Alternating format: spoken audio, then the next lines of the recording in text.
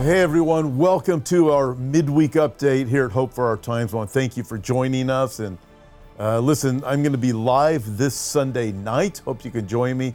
And don't forget, tomorrow, Thursday, we have You Can't Make This Up. And I also want to give a shout out to everybody in Australia, New Zealand, and Hawaii. A great time just meeting the remnant believers there. But let's get going with this. Today we're going to be talking about 5 ways to recognize deceivers in the church. And speaking of the last days in 2 Timothy chapter 3, beginning in verse 13, the Bible tells us that evil men and imposters will grow worse and worse, deceiving and being deceived. Think on this. When a professed Christian tries to dress up the gospel, put it in drag, so to speak, they don't win anyone to Christ. Instead, they confirm the unsaved in their hopelessness and sin. Preachers of the cultural gospel say to the world, look, we're not really different from you. We get you. They don't get it that what they are giving in their fake gospel is absolute nonsense. What they have isn't working. If we merely offer more of the same, we offer nothing. Let me give you a current example. If you watch the Super Bowl, which I didn't, by the way, this seemed to be the same thing conveyed in the He Gets Us ads. Even in one of the ads, it portrayed the Bible believer that stands for pro-life as being on the wrong side, while a modern Jesus is doing the right thing while washing the feet of someone in front of the same abortion factory, appearing to bless the sin. At least when I saw the commercial, the ad, that's what it appeared to for me. In our modern world, the new enlightened Christians say they're trying to make Jesus relevant to a new generation. But they deny the foundation of true faith, and their foolish message has no power.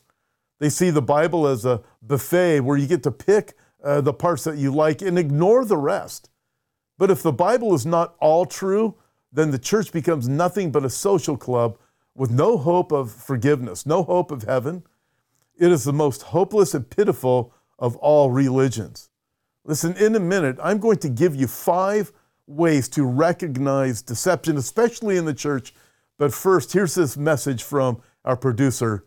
Hope for Our Times invites you to join us for a prophecy cruise, June 1st through 7th, 2024. We will set sail on the Royal Caribbean Adventure of the Seas and tour the Caribbean Sea with 3 ports of call: Puerto Plata, Dominican Republic, Labadee, Haiti, and Coco Key.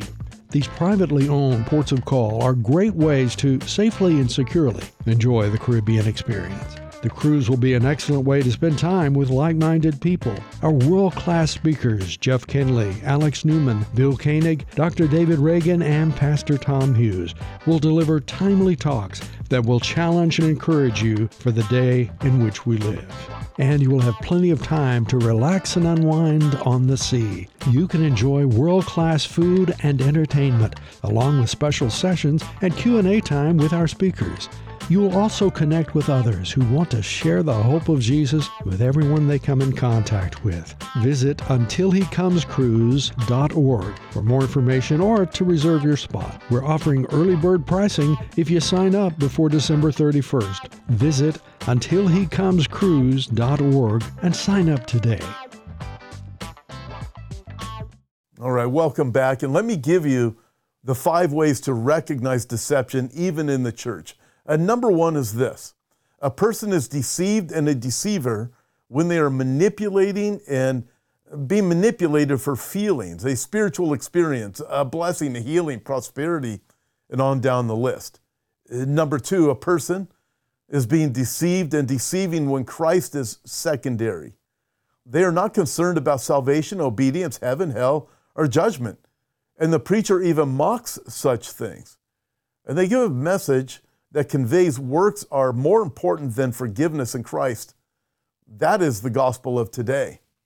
Number 3, when they make sin out to be, that's what you say the Bible says, but that is archaic.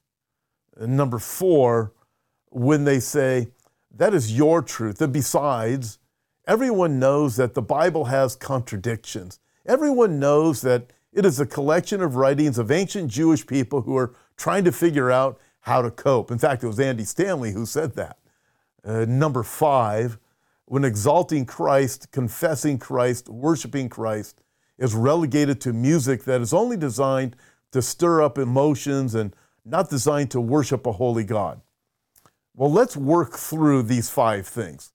Think on this. 2 Corinthians chapter 4, verse 2, in the King James Bible says, "But have renounced the hidden things of dishonesty, not walking in craftiness, nor handling the word of God deceitfully." One commentary says that the verse this way: "We don't try to trick anyone or distort the word of God. We tell the truth before God." Listen, every preacher of the gospel needs to take this to heart. No tricks, no distortion of God's word. Instead, tell the truth before God. But many in the Christian world today fail to recognize or admit that God has spoken, and the whole world desperately needs to hear what he has said. People are hurting. They need answers. They're sinking in quicksand, and they know it. They need a firm foundation. Jesus said that the foundation is his word. The church that denies his word begins to sink in the same quicksand as everyone else. There's much talk today about revivals, but the revivals with lasting consequences in people's lives, revivals that change individuals, along with communities and nations, have one major theme in common. They center on God's word. Lasting revival begins with a return to the Bible. Revival without the Bible tends to be emotion-based. There's nothing wrong with emotions. They're a big part of being human, but emotions come and go. They can be deceptive. They can be manipulative. Build on the solid rock of God's word. Give your beautiful emotions a foundation. Give anxiety-filled emotions something more real and more relevant. Anchor all your emotions to the solid rock of God's word. Psalm 40 verse 2 says, "He also brought me up out of a horrible pit, out of the miry clay, and he set my feet upon a rock and established my steps." What the world needs is hope. Hope is found in Jesus Christ and his word. In fact, the Gospel of John tells us that Jesus is the Word become flesh who dwelt among us. Once again, it all comes down to the Word of God. Do we believe it or not? Do we stand on it or abandon it? Liberal theologians try to change Christianity into something more palatable to modern minds. Hence, the He Gets Us campaign. Again, that's how I saw that campaign. But the more they deny biblical truth, the less relevant they become. Are you concerned about the next generation? I am too. But it's not my job to save them. It's my job to faithfully and lovingly preach what Acts chapter 20, verse 27 calls the whole counsel of God. Teach the Bible. Teach all the Bible in light of the Bible. Again, 2 Timothy chapter 3, evil men and impostors will grow worse and worse, deceiving and being deceived. But then the next verse 14 goes on to say, "But you must continue in the things which you have learned and been assured of." Listen, it's not your job or my job to make the gospel irresistible. We will not help this generation by giving them something less than the actual Word of God. We will not draw them to Christ with flowery words or politically correct speech. We must never alter Scripture to fit a sick society, a society that seems to have gone mad. What this world needs is Jesus. And what the Bible gives us is the hope of the gospel of the Lord Jesus Christ, the hope of salvation for anyone who would come to him for the forgiveness of their sins. Listen, Jesus never blesses sin. Never does that. In fact, to the woman caught in adultery, he says to her, "Where are your accusers?" And they're all gone. And then he told her, "Hey, listen, go and sin no more." What do we have with the man who is paralyzed? Go and sin no more. Jesus never blesses sin, but what he does do is he calls us to the place of forgiveness that only he can offer, and then he gives us the opportunity to live a life for him, telling others about the hope that we have in the Lord Jesus Christ. God bless you guys. Thanks for listening and being a part of this week's podcast.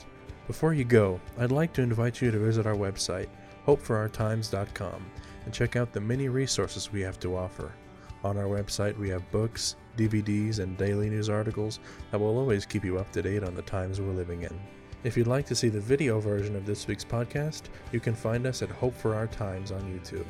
God bless, and we'll talk to you next time.